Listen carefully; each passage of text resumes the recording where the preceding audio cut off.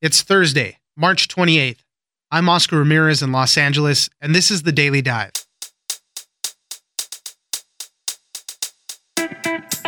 Earlier this week, the DOJ reversed course and announced that it is siding with a district court ruling that said the Affordable Care Act was unconstitutional. Hoping to strike the law down entirely, President Trump is also trying to rebrand the GOP as the party of healthcare. Sam Baker, healthcare editor for Axios, joins us for this new development and how split the president's party is on this new course of action. Next, McDonald's has just made its biggest acquisition in 2 decades in a deal worth $300 million. It's an Israeli startup called Dynamic Yield, which McDonald's hopes will take them from mass marketing to mass personalization. You will first see Dynamic Yield's technology at the drive-thru window, where digital displays can change in real time based on factors such as weather and what the customer is ordering. My producer Miranda joins us for more. Finally, you've heard of the placebo effect, but what about its evil twin, the nocebo effect? It's when a person experiences negative symptoms from an inert pill or treatment, sometimes even from verbal suggestions. Studies are currently being done to better understand the placebo and nocebo effects. Shayla Love, science writer at Vice, joins us to discuss how it all works. It's news without the noise. Let's dive in. The GOP will never stop trying to destroy the affordable health care of America's families. Joining us now is Sam Baker, healthcare editor for Axios. It was back in December that U.S. District Judge Reed O'Connor said that the Affordable Care Act's individual mandate was unconstitutional, and therefore the rest of the law is also invalid. On Monday, the Department of Justice announced that it is siding with the district court ruling, saying that it found it unconstitutional. So this is kind of a switch for the Department of Justice and for President Trump. Let's start there real quick. Give us a little bit of background on this ruling and what it means for healthcare in general. This is a challenge to what remains of the individual mandate filed by a bunch of Republican state attorneys general. They've been trying to convince the courts to strike down all of Obamacare. The Justice Department had said previously, no, you just need to strike down the mandate and then the protections for people with pre-existing conditions, but the rest of it can stay. They have changed their mind now. They now want the whole thing gone, which the stakes were already really high. Doing away with protections for pre-existing conditions was a big deal. It wasn't, some middle ground, but now they're even higher. Now you would just get rid of Obamacare coverage altogether. You get rid of the Medicaid expansion, you get rid of all this sort of other under-the-hood stuff. If this argument prevails, it would just be an incredibly traumatic change in the healthcare system. Yeah, they're saying it could wipe out the healthcare for 20 million people if this whole thing is being wiped out. So the Justice Department is siding now with that ruling. The president tweeted out that the Republican Party will become the party of healthcare, but still, just from what I'm reading and seeing out there, Republicans don't necessarily have a plan still to replace it if this does get struck down completely. I mean, this goes back to what we already went through, the repeal and replace. Sure, they wanted to repeal it, but there was nothing to replace it. And we went through it with the midterms also. Democrats won in part on that message of pre-existing conditions and the whole healthcare issue. That's what propelled a lot of them to regain control of the House. So this has always been kind of a losing issue for Republicans, but now the president is ramping it all up again. Yeah, I wouldn't say it's always been a losing issue. I mean, Republicans came into the majority in the House in 2010, mostly by beating up Obamacare. But you're right, they've never had a plan to replace it, and they've kept putting themselves in these situations where they've won the House in 2010 and promised to repeal it. There was a Supreme Court case in 2012, and I was down there asking them, all right, if you win this Supreme Court case, what are you going to do to replace it? And they didn't have a plan for that. Same thing after Trump became president and tried repeal and replace, and same thing now. There's never been a plan. And different is that these are real things for real people now. These are real protections that people benefit from. It's coverage that people have. It's financial assistance that people have. That's not to say it's perfect or even necessarily that it's good, but it is the status quo. And I think, as you said, that's why Republicans ran into so many problems in the midterms. They just sort of kept saying, oh, we're going to take care of that. We're going to take care of that. We're going to take care of that. But I think people understand it's been 9 years. And there's no plan to actually take care of it. And where are Republicans right now on this whole issue? Axios was reporting that House Minority Leader Kevin McCarthy called the president and told him he disagrees with this attempt to throw out the entire Affordable Care Act and that a lot of conservatives don't really agree with the trajectory on this. That's right. That is our reporting on Kevin McCarthy, who's close to Trump, who's someone that Trump listens to, had told him he thought that this didn't make any sense, this change in position in a lawsuit, raising the stakes in this way. And we have heard from a lot of other Republican lawmakers and their staffers who don't want to go on the record criticizing the president. But when you talk to them, they will say, yeah, we don't know why he did this. It's inviting a fight that Republicans lost in the midterms. I mean, that wasn't that long ago. You know, the last time we had this fight, Republicans lost it in a big way. And now he's deciding to have it again with even higher stakes. What would Republicans like to do in this situation? Because if the district court already said that the Affordable Care Act is unconstitutional, how do they want to proceed? What they will say publicly is that they want this to work its way through the process and Obamacare to be struck down, and then they say they'll be able to come up with something to replace it. What I think a lot of them actually hope in their heart of hearts is that they lose this lawsuit and Obamacare stays and they don't have to do that sort of crisis governing, which we saw with repeal and replace. The Republican Party is not on the same page about healthcare. How long will it take for this to work its way through the courts? Like, when will they make that final determination that it is unconstitutional and the whole thing needs to be thrown out? It'll take a little while. It is in the middle stage of the process, which is the Fifth Circuit Court of Appeals. Everyone's filing their written briefs there right now. We'll probably have oral arguments there in the summer. And then the thinking, this isn't a guarantee, but everyone's guess is probably a decision in the fall. And then it'll depend what that court says, whether the Supreme Court takes it up, but that would be the next step if there's going to be a next step. In the meantime, Democrats are working on bills to expand the healthcare coverage and expand subsidies for both premiums and out-of-pocket costs for a lot of people. Obviously, they don't think that the prospect of losing the Affordable Care Act is a good thing, and they're not excited about that. But political timing of what Trump has done here is very much seen as a gift to Democrats by both Democrats and Republicans. Democrats were already trying to get back on the healthcare message. It worked in 2018. A lot of them really never left it, and this just makes that so much easier. Yeah, I mean, it's an ongoing issue kind of forever, basically. So it was there in the midterms. I'm sure it's going to make its way all the way through 2020, so you'll be hearing about healthcare. And it's one of those top issues that a lot of people care about, and people really vote for candidates and the parties that they think are going to handle it better. Sam Baker, healthcare editor for Axios, thank you very much for joining us. Thank you.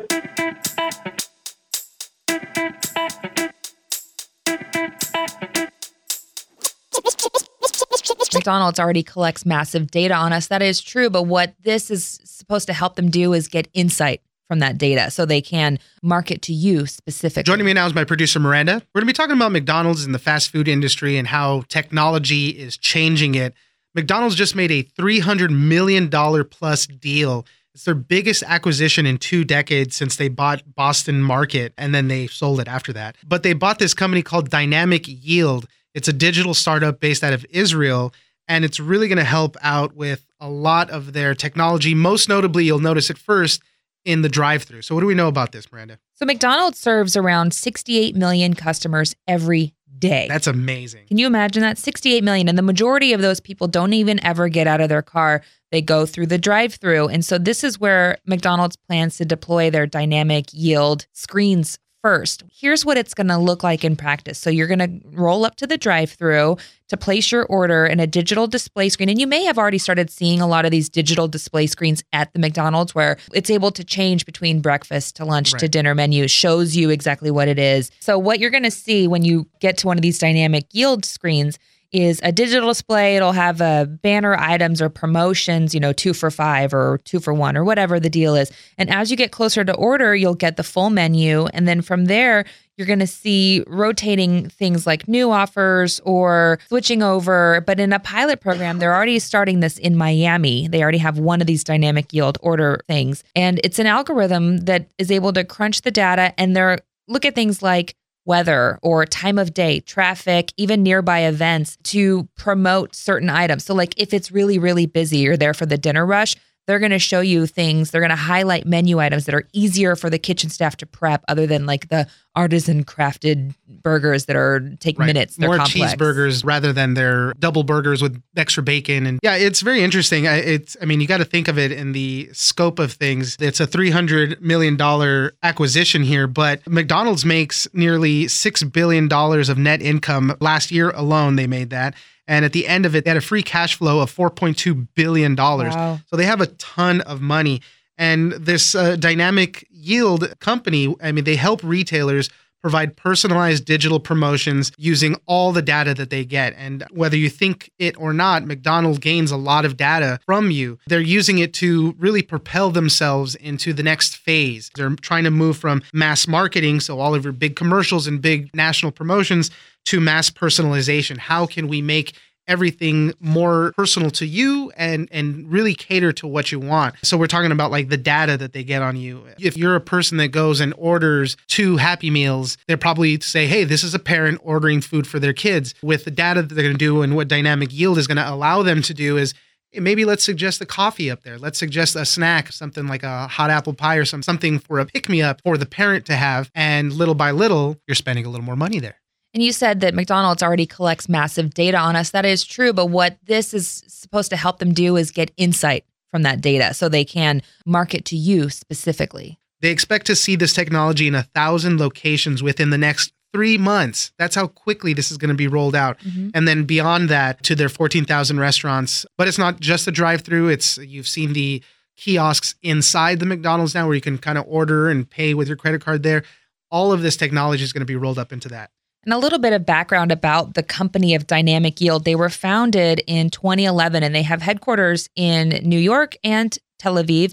And they've got a lot of like high dollar retail clients, including IKEA, Sephora, Urban Outfitters. And they're going to actually remain independent. They're going to run on their own even after being bought out by McDonald's. And they're excited to do this because they're saying that their customers are going to benefit in a lot of ways. And one of the major ways is they're going to remove the risk of being a startup. They're no longer going to be just trying to tread water and stay afloat. They have enough cash cushion that they can innovate instead of just try to stay alive. McDonald's vetted around 30 firms before settling on dynamic yield. So thanks, Miranda. Thanks, Oscar.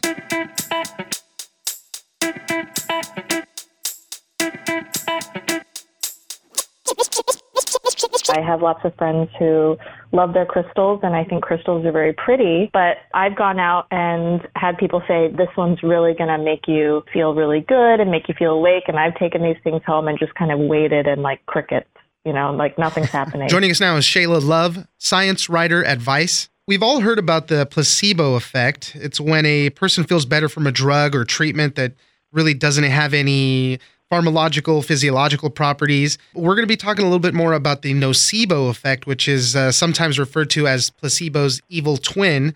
It's when a person experiences negative symptoms from an inert pill or treatment, or even from verbal suggestions or observations.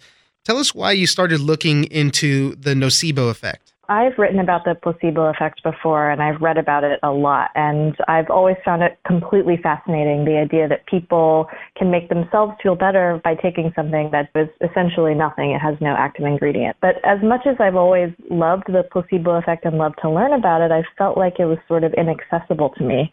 That said, the nocebo effect, which is when you feel bad from nothing, I've always felt like is completely accessible to me at any moment in time. So ever since I was little, if you had a doctor who said, be careful of these side effects, I would immediately start to feel them right away. Just like the thought of food poisoning can give me a stomach ache. And so I felt like the nocebo effect was something that I could really easily tap into. And if it was placebo effect's twin or evil twin, how could I access one and not the other? So that led me into wondering, why was I susceptible to one and not the other, and what's really going on, and what's the mechanisms of these effects? Yeah, and I think a lot of people feel that way too. It's that whole notion of you're talking about somebody being sick or nauseous, and then you're like, oh man, I'm starting to feel something in my stomach too. I think you even noted in your article, a lot of people even suspect some of this stuff that was happening in Cuba to some of the diplomats, and they were hearing weird buzzing noises, and then they started getting all of these physical symptoms because of it. Some people have even played it up to it being part of the nocebo effect. Maybe not anything malicious that anybody was doing. It might have just been this. I think a lot of people can relate to that. And on the other side, the placebo effect, you talk about how you feel it might be inaccessible to you. Let's say people that have an affinity for crystals, and they say, I get my rose quartz and then I'm starting to feel a lot better, a lot more calm and things like that. And some people just think it's BS because maybe they can't access that kind of placebo effect from themselves. So I think it's very relatable, these two notions. Yeah, crystals are a great example because I have lots of friends who love their crystals, and I think crystals are very pretty, but I've gone out and had people say, this one's really going to make you feel really good and make you feel awake, and I've taken these things home and just kind of waited and like crickets. Like nothing's happening. Right. And this was part of why I got so curious about this. Like, why do some people just have this mainline to the placebo effect that I didn't seem to have? And so what have you learned through your research? Because they use placebos on a lot of clinical trials and studying other medicine. So put together some of the dots for us on this. I guess the first thing to say is that the placebo and the nocebo effect are real effects. It's not just in somebody's mind. Both of them can cause real physiological changes. Because of that, for a long time, we've actually tried to get rid of the placebo effect when we study medicine in clinical trials. Because how can you be sure if a medicine is working if the placebo effect can be so pronounced?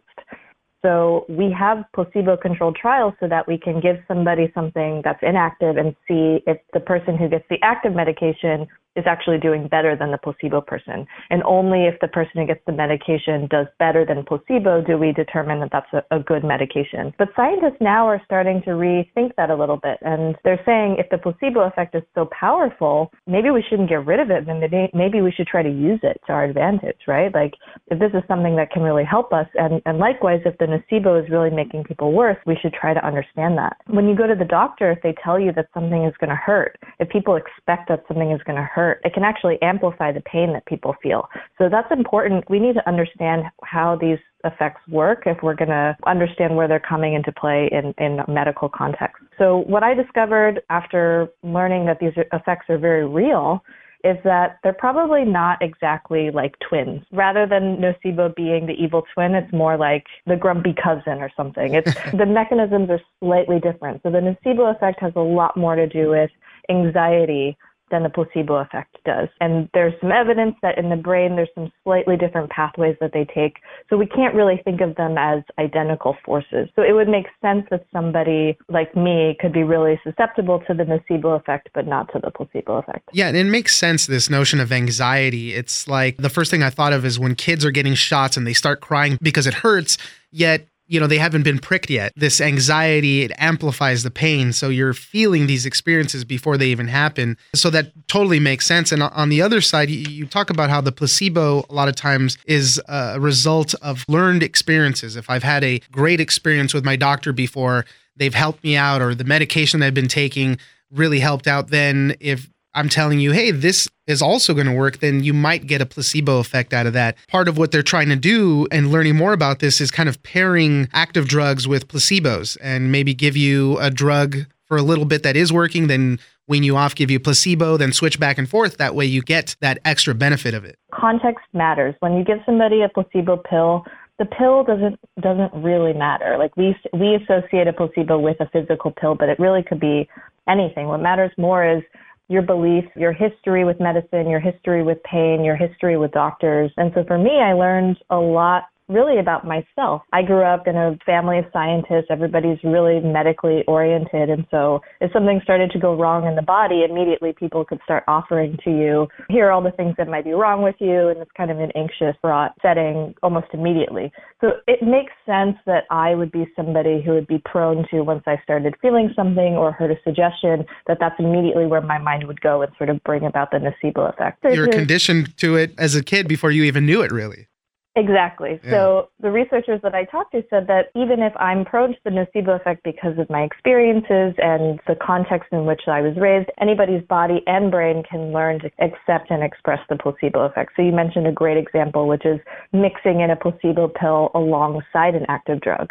So for pain, this is really promising because you could give somebody a painkiller for 2 days and then give them a placebo on the third day. And you don't even have to lie. You can tell them that that's what you're doing. Right. There's no deception involved.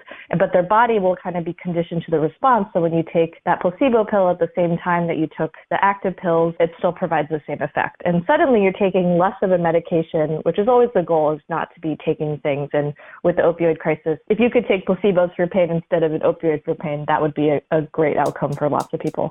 I suggest everybody go out and read it, The Power of the Nocebo Effect. Thank you very much, Shayla Love, science writer at Vice. Thanks so much.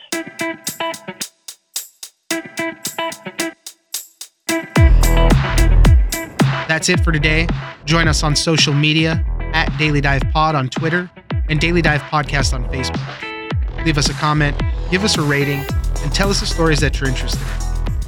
Follow us on iHeartRadio or subscribe wherever you get your podcasts. The Daily Dive is produced by Miranda Moreno and engineered by Tony Sorrentino. I'm Oscar Ramirez, and this was your Daily Dive.